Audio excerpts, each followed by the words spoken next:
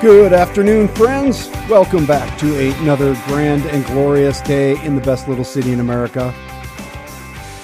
We will spend the next 2 hours on the Patrick Lally Show engaged in energetic and entertaining conversation on news and politics, recreation, economics, business, all kinds of good stuff.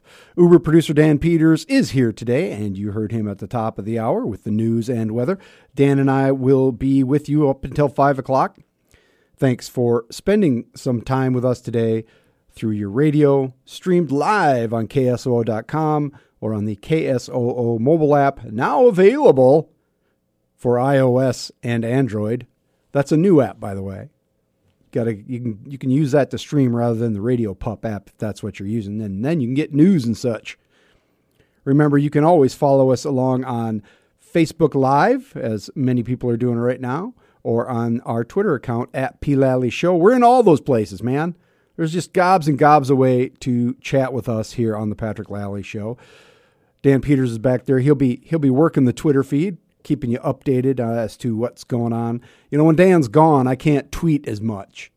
I can't multitask that much. That's hard to do. Even when I'm here, it's hard to do, to keep up on everything that's going on. Yeah, that's exactly it. And and I have enough trouble, as Dan knows, just keeping this baby on the air. You know what I'm saying? And so that's enough. I can't tweet too, but Dan's here, so he'll be tweeting, and we're trying to bring him in on the old Facebook Live here in a moment. Hey, I had a great weekend. I don't know about you good people, but it was cold and all that, and today's glorious, as we know, and I was very happy to be able to ride my bike to work today with a lot less gear on, a couple fewer layers. Got a little sloppy, but that was good. But on Saturday, oh man, was it cold. Whew. It was like 5 degrees for Frosty Frolics this weekend on Saturday. It was getting warmer. It got warmer in the afternoon. But when I headed out for the fat bike ride about noon, it was still pretty chilly.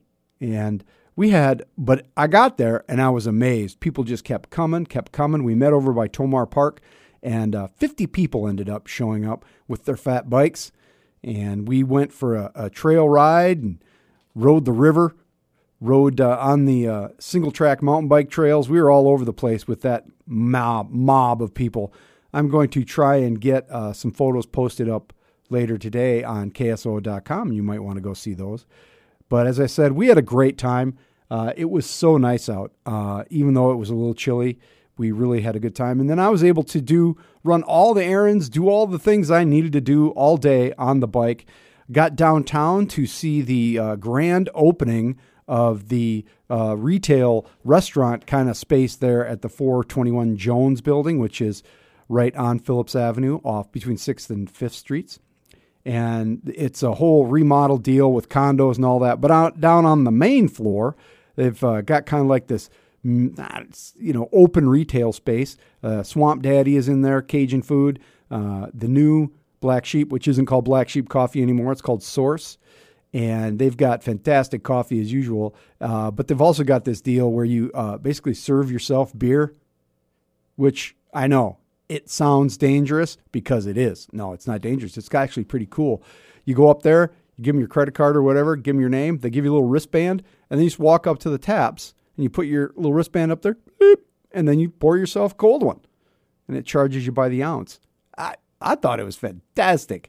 Got a lot of fine selection. And they got the game store there as well. And it was really cool. Another great addition to downtown. I also got to meet some friends over at the New Irish Place there. And we had a good time. Good time downtown. Then I rode home and did everything I needed to do on the bike. I love days like that. They're just fantastic. And then got to watch some football yesterday, so that was even better. Really good weekend. It is the best part of the football season right now. Playoffs.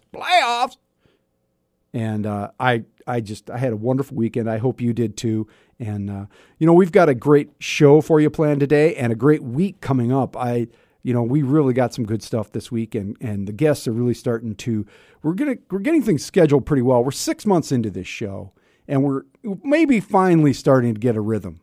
And So we're able to now get all kinds of people and get our schedules put together. And I think this next couple of weeks, you're going to be really happy. There's a lot going on. The legislature starts tomorrow. We had the big Mayor Mike, what am I going to do next press conference that we're going to talk about a little bit later. But today we're going to have in the second hour, Becky Rasmussen. She's with Call to Freedom, which is a group that fights against human trafficking. And Becky will be in studio, and we'll have on the phone Representative Tom Holmes of Sioux Falls. They will both be with us to discuss some legislation that is going to be introduced this year to fight human trafficking. That will be in the second hour.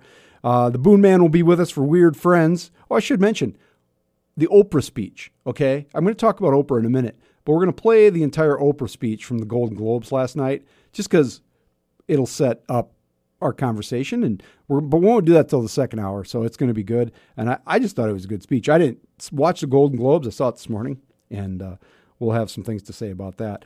Then the Boone Man will be with us here in the bottom of the hour after 3:30 for Weird Friends. He's got a heartwarming post-holiday story direct from the Boone compound. And Mike Cooper, the city's planning director, will be with us also following Weird Friends. And I'll have a P&L statement just after the break. Today's topic, Trump and Oprah and Huther. Oh, good stuff. That's all coming up next on the Patrick Lally Show. Information 1000 KSOO. 317 on the Patrick Lally Show. Information 1000 KSOO.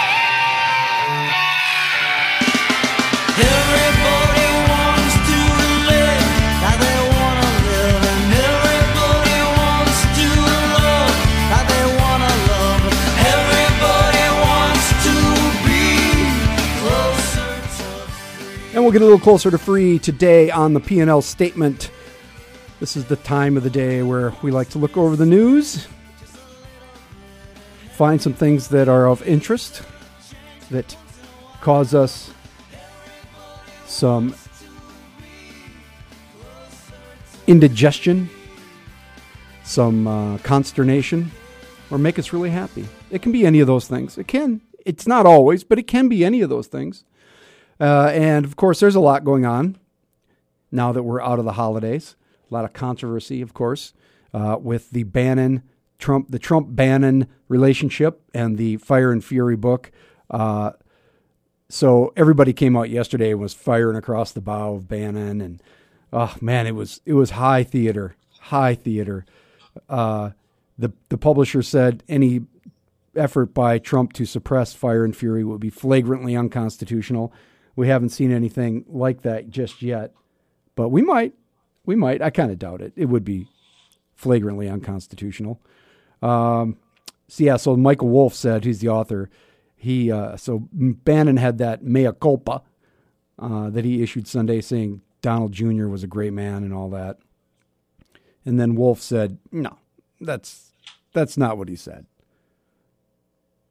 They were trying to pawn that off as he was talking about somebody else. But that's not what was going on there. Not at all. According to Wolff, and he wrote the book. But, I guess it depends on whether you believe him. This is all getting to be background chatter at this point. The damage is done for the Trump administration in terms of the book. And it was done by Bannon. So there are so many narcissists flowing through the White House at this point. It's difficult to find anybody who's not an awful self-serving human being out of it. Then the big speech last night that trumped all the news was Oprah. That was the headline this morning, following her speech at the Golden Globes. And we are going to play that for you later because it's just interesting to hear. If you watched it, you know why that was the news this morning. But if you didn't, you're in luck because we're going to play it for you. In the wake of the speech, there were a lot of people in Hollywood and elsewhere speculating on the possibility, if not coming right out and saying it, that she should run, including boyfriend Stedman. Now, there are a lot of very significant barriers to a legitimate Oprah candidacy, not the least of which is that she has no political experience. And you can point to Trump victory as evidence that experience isn't necessarily a requirement in this day and age. If things keep going the way they are, the electorate may be a little gun-shy for another TV personality as president. However, it would be folly, I think, to dismiss this possibility. Oprah is Oprah, after all. There isn't anybody else like her in the popular culture. She has a great story. She's got a wealth of life experience, magnetic personality. She's got a natural empathy that draws people to her, whether it's real or not. And, she's freaking rich beyond belief. So all those things taken together, I think you would have to consider her, you'd have to at least consider her as a possibility. But like I said, a long way to go. First of all, we just turned the clock on 2018, but it's going to start ramping up real fast in next winter after we get out of the midterm elections and come into the next run at president. It's going to be kind of nuts. But let's get to the local news of the day. And boy, is it news. Oh my gosh. So Mayor Mike Huether held a press conference today, because every day needs a press conference, doesn't it? And he announced his plans for the future. So he scheduled this press conference last week and told everybody this is when it's going to happen. Because Huether's term is up and he's term limited. He's done in May, first part of May. So, if he's going to do something, he's got to do it pretty quick in this cycle. But the headline today is that he doesn't have any plans that I can tell. If he does, he's not really saying what they are. So he had the press conference today and basically said, I'm not going to run for anything right now. No House, no governor. And his quote is, at this time, we're going to finish what we started here in Sioux Falls. We're going to finish strong until May 15th. And then we plan to take some time to tackle some additional personal and professional goals. It's interesting. But, the thing you got to remember about Huether is that he changed. He was a Democrat. He was a delegate to the Democratic National Convention. And he switched to an independent. He said during the press conference today that he has no interest in the legislature or anything like that because, or Congress, because those jobs just don't hold as much influence as he desires. So much weirdness in this for me. First of all, the spectacle of a press conference. Just tell a reporter, any reporter, just pick one, call them up and say, look, just get this out there. I don't have any plans. I'm going to hang out. Whatever. I mean, that's basically what Dugard did. In the interviews, he would say, I just don't really have any plans. And, now that he's doing his end of his term interviews, he says, yeah, we're going to hang out. You don't need to call a press conference for this. And then there was this quote, our commitment to you, God willing, and yes, the people willing, we will serve you again. Sioux Falls, if you need us, we will be here for you. South Dakota, if you're willing to dream bigger, we will be here for you. Well, now I feel better. I think he thinks he's Batman. We got to get ourselves a mic signal. Somebody turn on the mic signal. We need help. We need Mike. And then there was this. He's talking about how he's not going to endorse anybody for mayor. And he says, there's plenty of candidates out there that want to take us back. They don't want to take any risks, he said. They prefer to criticize or antagonize or agitate or find the negative in the days that God has given them. I want nothing to do with these folks, and I would encourage the people of Sioux Falls to do the same. Well, say what you will about the 8 people who say they want to be the next mayor. I have not found them to be antagonistic or negative. I found them all to be genuine in their intentions, hopeful about the future, and enthusiastic about the city. That to me was one of the, and he's kind of said these things before, and it's weird to me. It's weird when you look at the people who are running, particularly the top half, they're all good people. All 8 of them, they're all good people. I translate this statement to, they're not as good as me. The reason the Triple M isn't running for another office like governor or Congress is that he can't win. He's done, and he has been for a while. Leaving the Democratic Party means he gave up any hope of really thinking he could do it. He's not a Republican. He can't come back as a Republican. He won't be able to sell that like a credit card to the unwitting South Dakotans in the Republican Party. Last week I was railing against the paternalism of House Speaker Mark Mickelson's plan to ban out-of-state money in ballot initiatives. Well, this is paternalism as well, and it's kind of I would say, a more distorted variety. Huether exudes kind of the personality paternalism. I think he honestly believes these things. That's not it. He honestly believes that we won't be able to make it without him, or we'll be better off with him, leading us in some capacity. It's bizarre behavior to me, and it didn't really reveal itself in a public way until recently. But it's something that reporters and many in City Hall experienced early on. And you know what? I've been harsh. I've been hard on the mayor since day one. There's no question about that. But I have nothing personal against the guy, despite what he may think. I wish him only the best in his future endeavors. I hope he writes a great book. That's what he said he might do. I look forward to reading his book. But I don't think his temperament is suited for public life. He doesn't like to be challenged or questioned, and he doesn't deal with it very well when he is. That doesn't make him a bad person, probably makes him more human. It just suggests that there are other ways to apply his talents. So cheers, Mike, and good luck. Have fun out there. Agree or disagree with me, you can email me, patrick@ksoo.com, or follow us on Twitter and communicate with us that way, or on the big Facebook Live as well. Coming up next on the Patrick Lally Show, we'll be talking with the Boone Man for Weird Friends.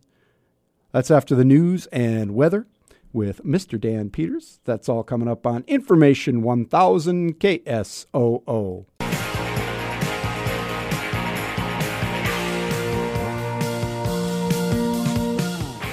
3:34 on the Patrick Lally Show, Information 1000 KSOO.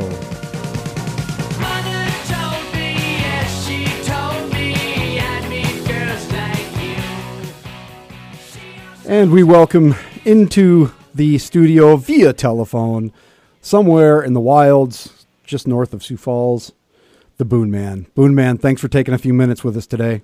It's always a pleasure, Patrick. So we haven't talked for a while.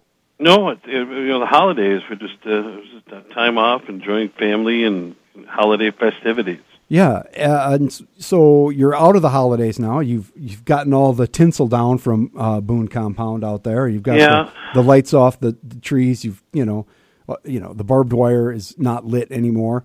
What are you doing? How you getting by? Well, part of that wrapping up the holidays is the cleanup part, and that's you got to get rid of stuff, and you just can't throw everything away, and you also have to make that kind of part of the ritual and part of the enjoyment of the season. Yeah. As an example, I had a gingerbread train. You could make a gingerbread house and gingerbread little different arts and crafts with the gingerbread and the frosting and the gumdrops and whatnot. By the time the holidays are over, that it's just too hard and crusty to feed to the birds. Yeah, no good for that. And it seems a shame to just throw it away. So, it's a work of art. I disposed of it the country way with a 12 gauge. And, so wait a minute. This was a gingerbread train. It was an engine and a car and some trees, and it's made out of gingerbread and frosting and gumdrops and M&Ms and such. Kind of a nice winter gingerbread holiday scene. It sounds like somebody put a lot of work into that. Well, yeah, kind of. My teenage daughter and her young boyfriend kind of, attention to detail wasn't really there. That wasn't the purpose of it? Well, yeah, it was, but they just, how kids, they don't care. They just don't. They got no work ethic. That's right. And, people are just no damn good. Yeah, that's right. And so it wasn't like it was a family heirloom. No, okay. But took it out back, and I think that I would recommend, if you're going to do something like that, the number 5 lead shot is the way to go.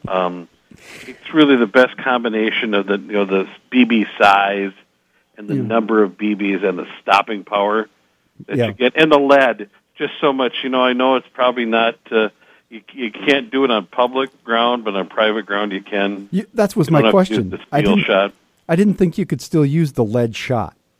Yeah, you can, just not on public land. Oh, I got it. Yeah, so you got to be on private land.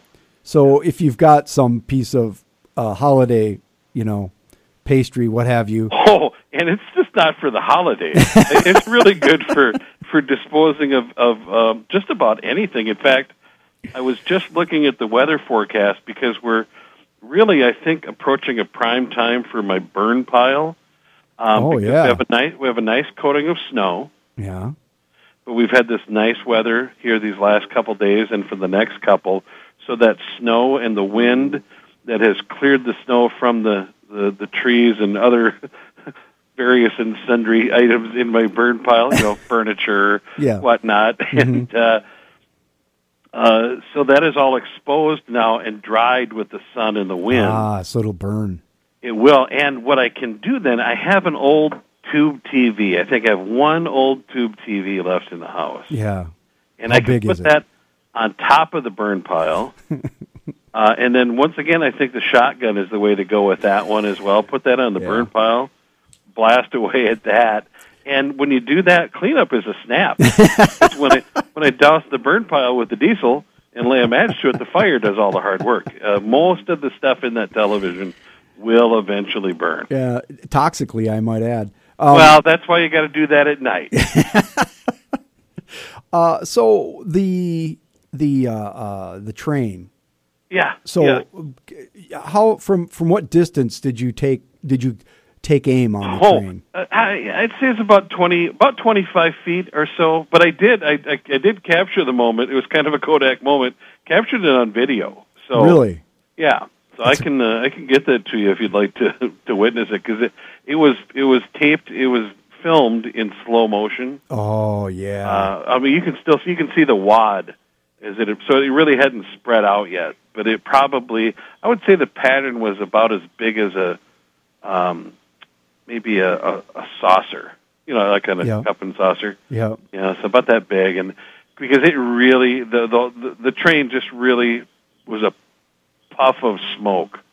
As it turns out, I actually had while we were talking, I had your young the mini Boone, as we like to call him, the Boonlet. I had the Boonlet, who was a cameraman on this deal. Yeah. Send it to me, and I'm actually watching it right now. There's nothing left of that. It just is a poof. It's completely gone. It is just disintegrated. One shot. Well, it wasn't moving. I was hoping you would hit it. It's not a tough shot by any means.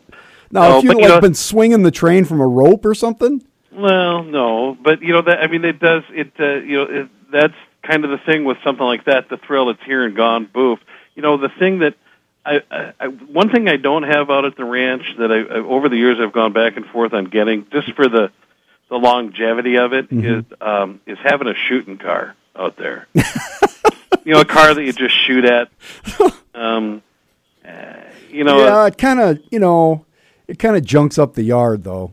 Well, but you put it way out back, kind of out in there, and then, you've got, you got to pick something with a lot of windows. Yeah, absolutely. Panel van. No, not the panel van, like the passenger van.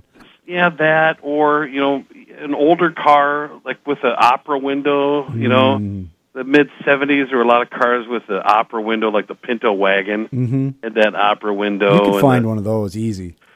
The mid-'70s Dodge Charger had that 3-panel opera window in it. Those were nice. And so the shooting car really gives you the most versatility from the choice of weapons and targets. Because you got high-powered rifles, you got shotguns, handguns, BB guns, slingshots, archery, all of that. It's just going to absorb it. It does, and you got so many different targets. You get windows, doors, sunroofs, mirrors, headlights, tires. See, the problem though is getting rid of it. It just doesn't. It won't burn in the pile. No, that's what I was going to say. That. And then if you shoot the tires, how do you tow it to the scrapyard? It's a quandary. It is. You got to. Do I shoot the tires out, or do I make it easier to tow? You're going to have a planning session for that one. It is the shooting car. It's just tough to decide whether you put that out there or not. No, I'm all for it. So yeah, I'm all for it at somebody else's place. Yeah, that's right. That's a good idea. No, TVs, gingerbread trains. I'll shoot them all day long. But so that might be. It'll depend on when in the forecast. The snow is supposed to come Wednesday night. Yeah, Wednesday night. Yeah, rain on Wednesday at some point. Oh, really? Wintry mix. So tomorrow may be your shot. That's maybe the time. Yeah, shoot the TV, then burn it Tuesday night. Well, let me know. Yeah. Send me a text or something so I can witness the fire.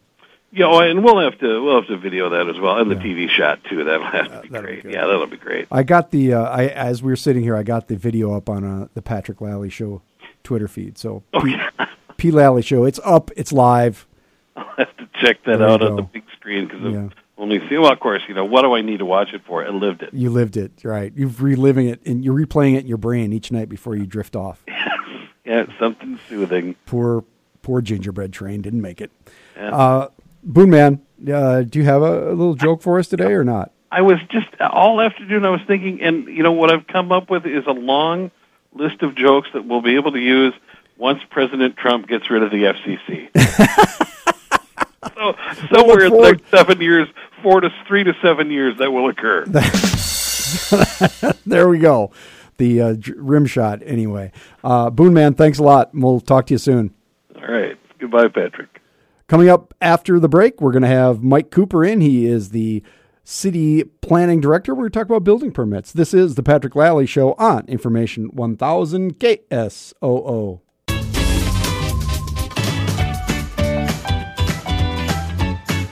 And it's 3:46 on the Patrick Lally Show, Information 1000 KSOO.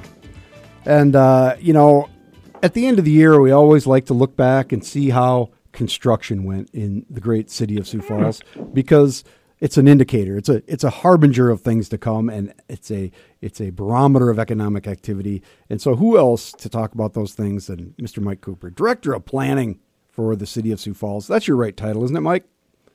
Yep, Director of Planning and Building Services. Good afternoon to you. You have now been in that job for quite a while. How long is it? Yeah, I've been with the city. It'll be 32 years this July, but I've been in my current position since 2005. Holy buckets. So construction in Sioux Falls, we know we're growing, we're thriving. It's a great place to live. But this year was better than any other year in history. Well, it's kind of interesting to see what those trends are for our city, and it's an amazing story that now we've hit 5 years in a row, and actually we've done 6 years of growth since the economic recession. And when you look at the numbers for Sioux Falls from 2017, for me it's interesting to kind of break it out by the different types of construction activity, whether it's residential or commercial or industrial or whatever it might be, because I think that's also, part of the story that we're not just growing in one particular area of the economy. Right. So the number it's almost $250 million, or I'm sorry, $750 million, $739 million. That's an enormous number, and it's a 5% increase over 2016. That's impressive growth. It really is. It's very impressive for the community, for the region, and it just shows what level of investment people are making into the community, whether it's brand new construction or adding and remodeling projects. And it bodes very well for I'll say our entire region. So when you break it down, as you said, by type, where are we? What's leading that? Is there any surprises? You said it's not one sector, but were there any surprises in there for you? What's it telling us? Well, let me start with the residential part of it, because that's an interesting story. We look at single family townhomes, apartments under that category of residential. And everybody has been commenting for the last 3-4 years. Wow, I can't believe all these apartments going up everywhere you look. Yeah.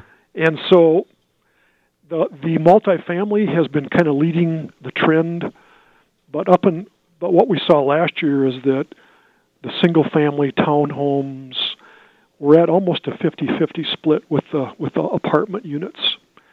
So that is starting to tell us that going into 2018, we might see the number of new apartments maybe not grow at the rate that they have been the last 2 or 3 years, and maybe the demand for more single-family and townhome will continue to lead the market for the next year or two. So the residential, it was the second highest year that we've ever had for the number of new total housing permits, at just over 2,400 new housing units, and that's apartments, single-family, multifamily. So that's a lot. Yeah, so that will also help us determine when we come up with our new population estimate in the next couple of weeks or so. Yeah, because 2,400 units represents a lot more than 2,400 people. Yeah. So residential is one part of the story. The second part would be what I call manufacturing. 2 of our largest permits for 2017 were the new Winchell refrigerated warehouse that's going up in the northwest part of the city at Foundation Park. That was actually the largest overall permit at just under $33 million. Really? And we're already hearing some rumblings that they may be looking at an expansion project in the near future. So that's a pretty big deal. And then the second manufacturing was the new Gage Brothers plant that's currently under construction out on the northeast side of the city, out by east of I-229 and south of Benson Road. And this will replace their existing plant over on West 12th Street. And that was just over a $15 million building permit. So those are 2 big manufacturing projects. And the Avera Hospital is just getting going. The new Avera. The next category would be what I call medical. And, of course, the big one that just got started was the Avera on Louise with their new campus. And that was a $25.5 million permit so far, just to get footings and foundation and the beginning of a shell. And so this current year, we'll see a significant increase in that number as they continue to work on the completion of that new campus. The other big medical project that we permitted last year was the new Sanford Medical Center on the west side along the Ellis Road, and that was just over a $12 million building permit. So those are the 3, or the big ones for medical. And then I'll just throw one more in because I know everybody gets excited about municipal, right? Yeah. How much is the city investing? Well, the big project for the city last year was the new administration building that's just about under completion over on Dakota Avenue across from the downtown library. So you've got medical, you've got manufacturing, you've got multifamily, single family, a lot of variety in terms of those bigger projects that we saw last year. How much of this is, at this point, sort of baked in because of our natural growth? Even through the recession, we were still growing. We were. Population-wise. We never have stopped growing. Yeah. We just have increased the rate. But, it's interesting that we continue to see, in terms of population, that 2 to 3%, which we've always said is very manageable growth rate for the city and for the region. So we're not seeing, and even now we're not seeing these huge spikes, even though our building permit valuation has gone up over 5%, but it's still a pretty manageable rate of growth and development overall. And that's just a good economic indicator for the city. Yeah, it really is. Employment continues to be strong. I think what we'll see for the numbers that we get from the State Labor Department is that Sioux Falls, like other areas of the country, maybe are seeing a softening in the retail employment numbers. Right. just because of online sales and some closures and things like that, and maybe more part-time seasonal retail jobs. But you look at the other professional services, whether it's medical, manufacturing, construction, those are all, seeing an increase from the year-over-year numbers. Yeah. So people are coming here to work, to build a place to live, to build a place to, entertain. It's kind of a domino effect that we continue to see within our local economy. They're great numbers. $739.3 million in building permits issued by the city of Sioux Falls last year. It's pretty impressive. Mike Cooper, he is the Director of Planning and Building Services for the city of Sioux Falls. Mike, thanks for filling us in. You bet, and I'm hoping to have another announcement at the end of this year for maybe another good year, so I think it will be. Outstanding. So, very good visiting with you, Patrick. Thanks Talk to a lot you later, for the sir. call. Okay, take care. This is the Patrick Lally Show on Information 1000 KSOO. 3:58 on the Patrick Lally Show, Information 1000 KSOO. Well, I moved into this room, if you could call it that, a week ago. I never do what I'm supposed to do, hardly even know. Jason Isbell, Alabama Pines there.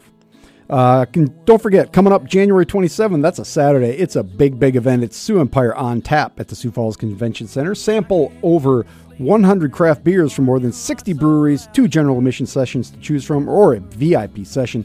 There will be live music, games, and food available for purchase. Get your ticket now at SiouxEmpireOnTap.com. And remember, that's sold out last year, so you want to get in early. Coming up in the second hour of the Patrick Lally Show, we're going to hear from Oprah. And we're going to talk with Becky Rasmussen from Call to Freedom and Tom Holmes, State Representative from Sioux Falls, about human trafficking. Stay tuned. This is the Patrick Lally Show, Information 1000 KSOO. Watch your speed, boys, friends. They ain't got a thing to do. 419 on the Patrick Lally Show, Information 1000 KSOO.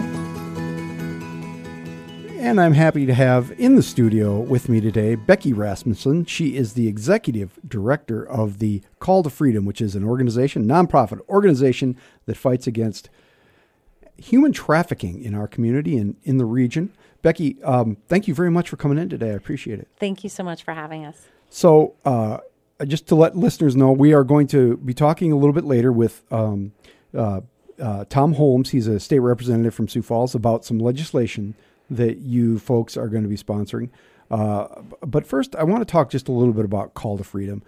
I'm not familiar with this group until just recently, which lends me to believe that you haven't been around that long. Tell us about the group a little bit. Sure. There was some work on the anti-human trafficking front that was done prior to Call to Freedom becoming a 501c3, but it actually became a 501c3 organization in January of 2016. So this month we're celebrating our 2 years offering services to those that have been victimized by human trafficking. And as we've seen over the course of the last 2 years, our promotion, our services have expanded because the needs are so great. And I always tell people I never expected the needs to be as great as we have experienced in the last 2 years.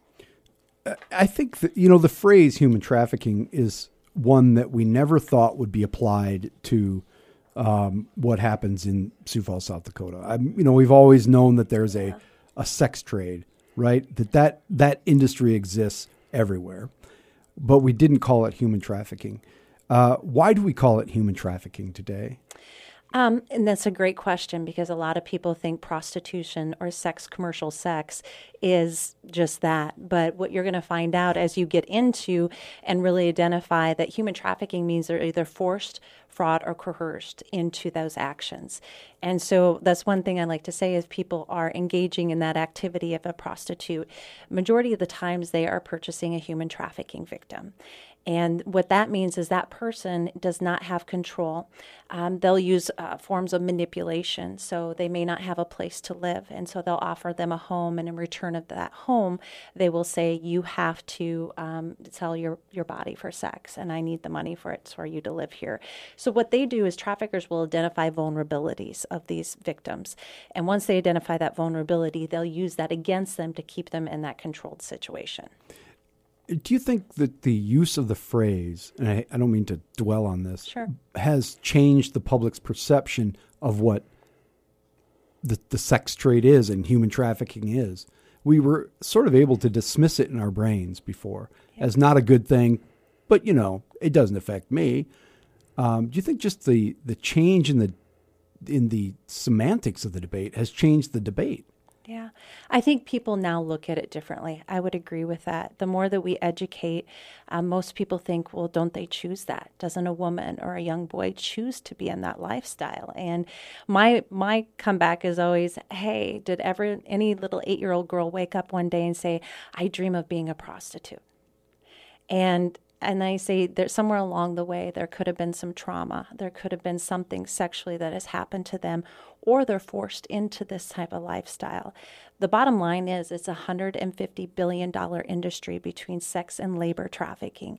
When there is that kind of money attached to that kind of activity, they're going to find ways to meet the demand. And as this field grows and as it expands and there's more money and there's more demand for it, you're going to see more individuals pulling into human trafficking. We're talking with Becky Rasmussen. She's the executive director of Call to Freedom, which is an anti-human trafficking organization here in Sioux Falls. What geographic area do you cover?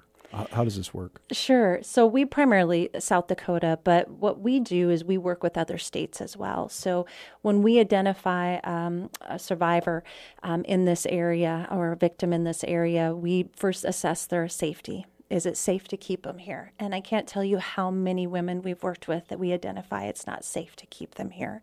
And so we will work with other states in order to get them to programs in other states that give that safety, but also gives them the ability to rehab their life, to be able to get their life back and get restored.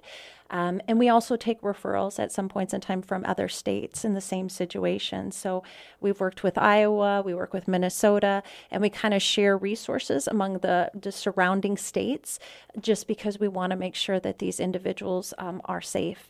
We've worked as far as Tennessee to get a girl to safety in the right program. So you're an interventionist organization. You're not just public education. No. We actually work on the front lines. We do a lot of education in that, but we offer supportive services to those that have been victimized by sex trafficking primarily. Do you have safe houses essentially, or are you just finding places for people to live that are away from their situation? Sure. We actually do both. We have an outreach office that works with placement. So the first thing that we do when we identify someone is we do an assessment intake. Where have you been? What services you've received? Are you even safe? Do we keep you in this area? And based on that, we determine what the next steps are for that individual. We do have a transitional housing unit that we have here in South Dakota, and we house mothers who have been sex trafficked and some of their children to keep the families together if it's a right fit. But first of all, if the safety is an issue in this area, we will work with other states. So we do a little bit of everything, and I've learned that every case is very different. The needs of a trafficking victim are so demanding, from medical to mental health to counseling to having no place to live, no family support. They really come out, and if you can think of somebody who has been stripped of everything, that would identify a sex trafficking victim. Mm-hmm. We're going to come right back after the news and weather with Mr. Dan Peters, and we will be bringing in Tom Holmes. He's a state representative from Sioux Falls who is working on some legislation, and we're going to talk about what this state can do to fight human trafficking. That's all coming up next on The Patrick Lally Show, Information 1000 KSOO. 4:34 on The Patrick Lally Show, Information 1000 KSOO. And we are continuing our conversation with Becky Rasmussen. She is the executive director of Call to Freedom. And we are bringing into the conversation right now Representative Tom Holmes, who is a Republican from Sioux Falls, and he is out in Pierre on getting ready for the first day of session. Mr. Holmes, thanks for joining us. Thank you. I appreciate you having me. First of all, are you okay out there? You've got your sort of transitioning back into the non-reality world of legislature. Are you all right? Yes, I'm entering the bubble once again. Oh, outstanding. So, Mr. Holmes, we have been chatting here with Becky about the some legislation that will be coming forth to fight against human trafficking. And you, as I understand it, are one of the folks who will be carrying that bill out in Pierre. I'm wondering if you could just tell us a little bit about, I believe there's two bills. Tell us just a little bit about the legislation that you're trying to get passed. Yeah, there are two pieces of legislation this year. And, of course, one of them is being introduced in the state Senate side by Senator Colbeck. And that bill would expunge the criminal records of a minor who's been trafficked. What we found is that it's very difficult for those individuals who have been forced into trafficking, and they oftentimes get forced into committing crimes as well. And once they do manage to escape their traffickers, it's hard for them to get a decent job. And if they can't get a decent job, they obviously have difficulty getting an apartment and so on and so forth. And so we're doing all we can to try and help them start over, as it were, to try and establish a decent life for themselves. And the bill I'm sponsoring on the House side would target the Johns. Human trafficking, like any other business that makes a great deal of money, has a supply and demand aspect to it, and we're going after the demand. And there are several states that have similar laws. Nebraska is one of them, and our bill is modeled after the Nebraska law, and it would allow the Johns to be arrested and convicted one time for a misdemeanor. The second offense, the charge would be a felony, which would bring about more jail time and a higher penalty. Now, of course, all this comes following last year's legislation, which allowed minors more leeway in targeting their traffickers so that they could escape their traffickers.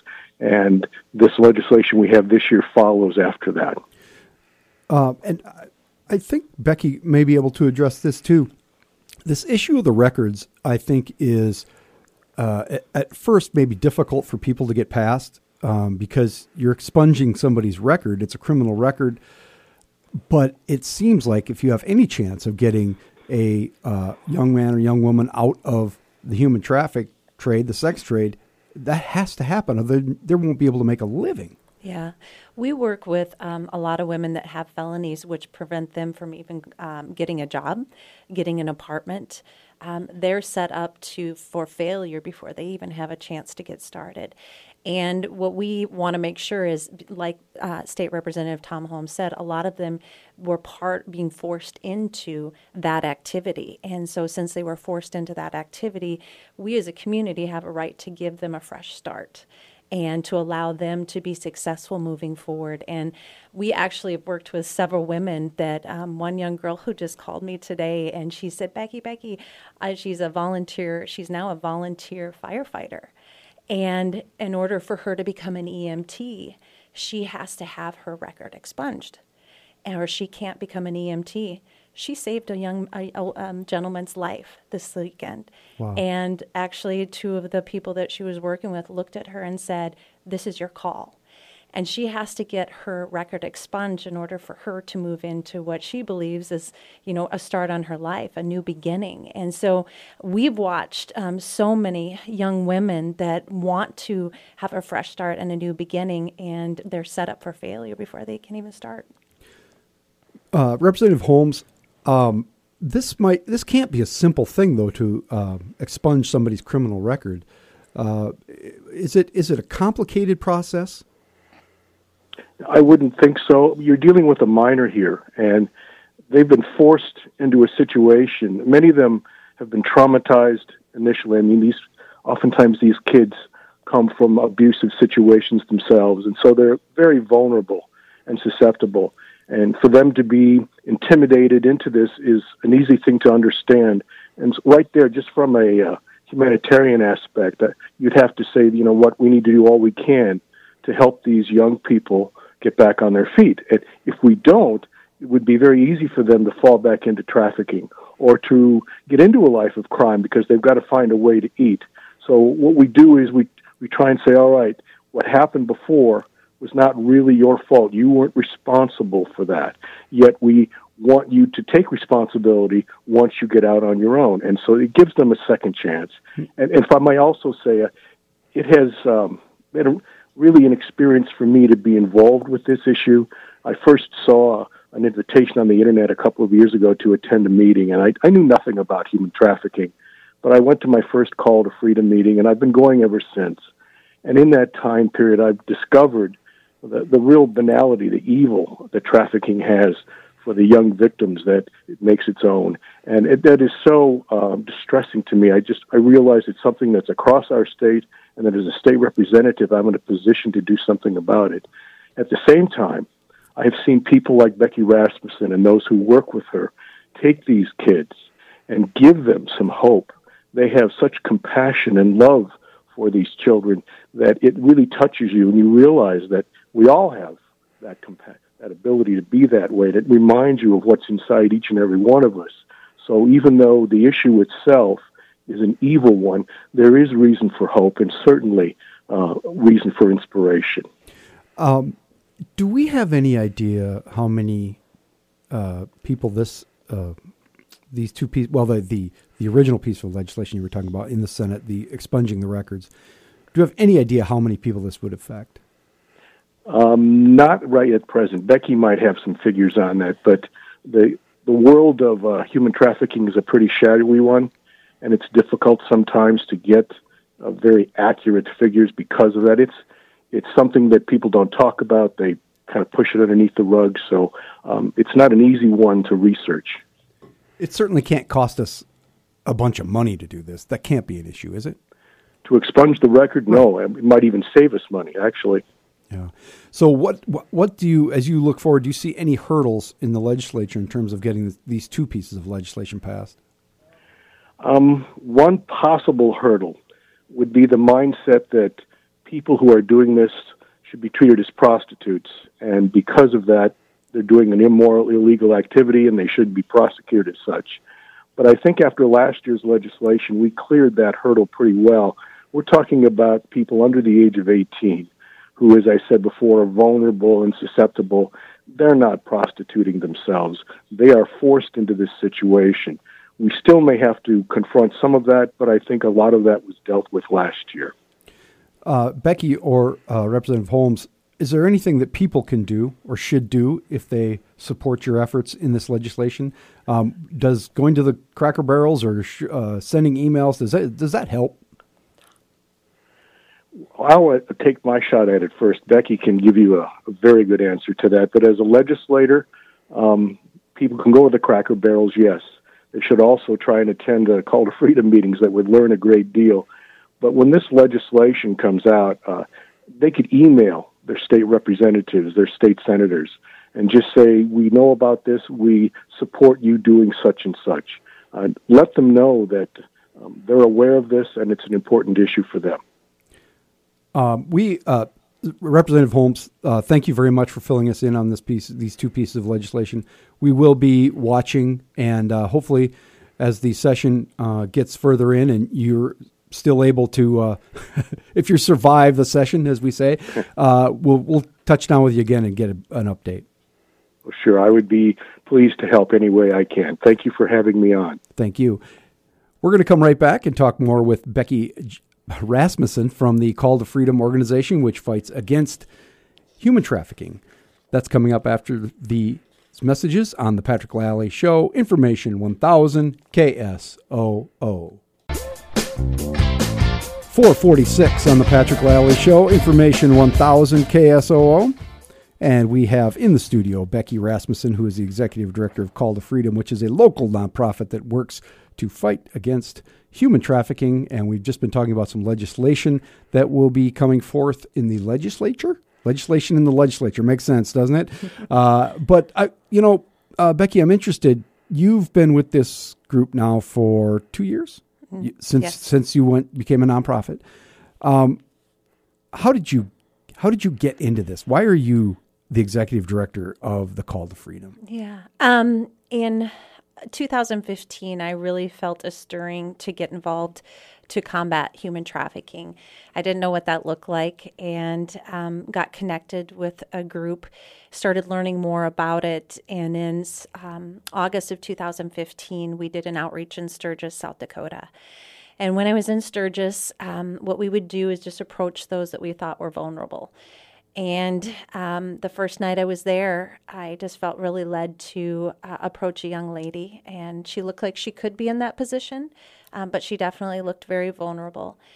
And that night, I walked up to her and I said, "Hi, my name is Becky." And she said, "Hi, my name is Marissa." And I just began to connect with her. And by the end of the conversation, she was crying. And her last words to me were, "You have no idea what kind of day I've had. You have no idea." And then she was gone. The next day, we connected with a group that's called Free International, and what they do is they do search and rescue. And so how they started is they would go and to large events, Super Bowl, PGA, this is their first time in Sturgis, and they would accumulate missing kids and from a 4 to 5 county radius around that event. And as they began doing missing kids, they started to evaluate that the human trafficking is happening with missing kids. Actually, the stat is that 1 in 3 kids that are missing or runaways fall into human trafficking situations within 48 hours. Long story short, he hands me this book and he says, he just starts telling me about what they do, and something rose up in me and said, "Look for Marissa." And as I'm flipping through this book, the book was 117 girls aged 12 to 18. And as I'm flipping through the book, Lowell realized that I was looking for something. He said, "Becky, it's not by alphabetical order, it's by nationality." And I turned and there was Marissa's picture. And I began to ask the questions. I saw her, she's here. They notified their group, and long story short, Marissa had been found in October of 2014. May 31st of 2015, Marissa went missing again. It began me asking the questions, how do you identify a potential human trafficking victim, and how do you lose her? How do you get her out, and how does she go back in? And they began to tell me about all the gaps in services that weren't there to support victims that are coming out of human trafficking, primarily sex trafficking. And that there were only 298 beds at that time across the state to help women. On an average, 3,287 individuals globally are pulled into human trafficking daily. Every 30 seconds, an individual is pulled into a human trafficking situation.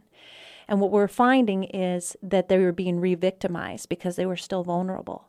So even though they might have gotten out of a trafficking situation, if their needs were not being met, there was always a trafficker or somebody who had wrong intentions that was there to intervene and be that so-called hero, but actually they wanted to traffic them. And so that's how Call to Freedom kind of got birthed. Of what we're doing today is really to be that organization that fills in the gaps when survivors or victims are identified. How do we take them from vulnerability to having stability? And that's what we've done over the last 2 years. Becky Rasmussen, she's executive director of Call to Freedom, which fights against human trafficking in South Dakota. So you were talking about big events, and we have, we're South Dakota. We don't have that much, but we have 2 things that are big events, I think, that fall under that umbrella. One, Sturgis, you talked about that, which now is, about a month-long process of ramping up and then ramping down. But also the pheasant hunting, and specifically the opener and around the opener. Do those 2 things make us, give us a higher prevalence or occurrence of human trafficking than we would have otherwise? Anytime you have large gatherings of people, there's always a demand. And traffickers know when those gatherings are happening, and they will find product to meet that demand. And so trafficking is very hard to identify in events because it's integrated into hotels, integrated into resorts, it's integrated into the community. So it's not at that eye exposure where you can see it happening, or you can identify it, but it's hidden underneath. And so we do know that it's happened in both of those. Obviously, you've seen the sting operations in Sturgis and their arrests, but also in hunting season, we worked with survivors who have been trafficked out of hunting season. So from that, we know that it is a reality happening on both of those events. Do you think that hunting season in particular, I mean, we've always known that Sturgis, in the old days and still to today, is kind of a wheels off situation. But we never thought of hunting season as an opportunity for sex traffickers. Have some of the scales fallen off the eyes of South Dakotans in terms of what it means to bring in all those people and what hunting, not that hunting is bad or hunting pheasant season is bad, but there is this darker side to it. Yeah. I think for the community, out of sight, out of mind. If you don't see it, you don't know it's happening, or you don't give it a second thought. And I think that's where groups like us come and start talking about that is happening, and how to identify the warning signs and how to report it is so important as a community to get educated on what it looks like. And so it does happen in our community. I've worked now, we've been 2 years as of January of 2016, 2 years this month. And we've worked with, we just got 2 new referrals this week, so 102 individuals. Wow. And those include women, youth, and families as well. So it's January is Sex Trafficking Awareness Month, right? Yep. It's National Human Trafficking Awareness Month this month. And so we just want to communicate to the community that this does happening and is happening in our communities. The other thing I'd like to communicate is we have the Super Bowl in Minneapolis, right? Which means transit trafficking.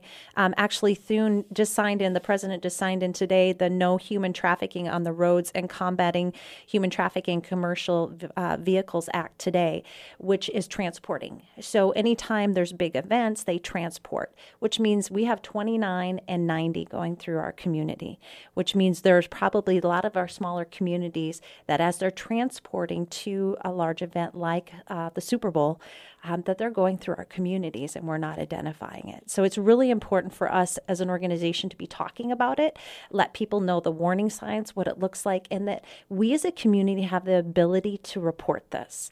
And we as a community have the ability to say if something doesn't look right. A couple weeks ago, you may have saw on the news the brother and the sister that was trafficking a young girl. The reason why they were able to arrest those two is because somebody had reported to Crime Stoppers that there was a weird activity happening in their neighborhood.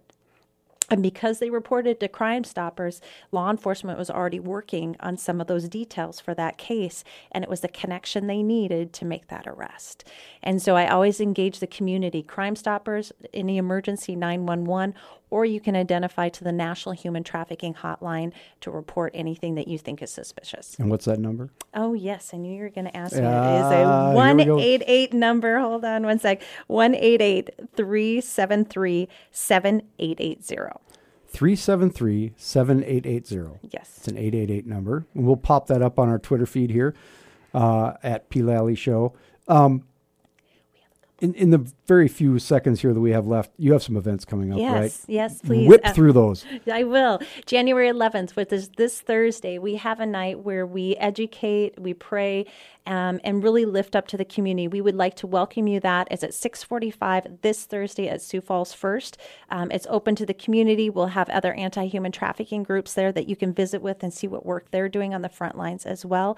And then we do have self-defense classes, one on January 13th and one on January 20th from 2 to 4.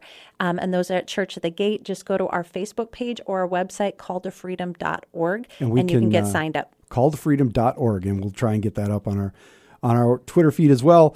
Becky Rasmussen, she's Executive Director of Call to Freedom. Thank you so much for coming in today. I really appreciate it. Thank you so much for having us. We'll be right back after this short message. This is the Patrick Lally Show on Information 1000 KSOO.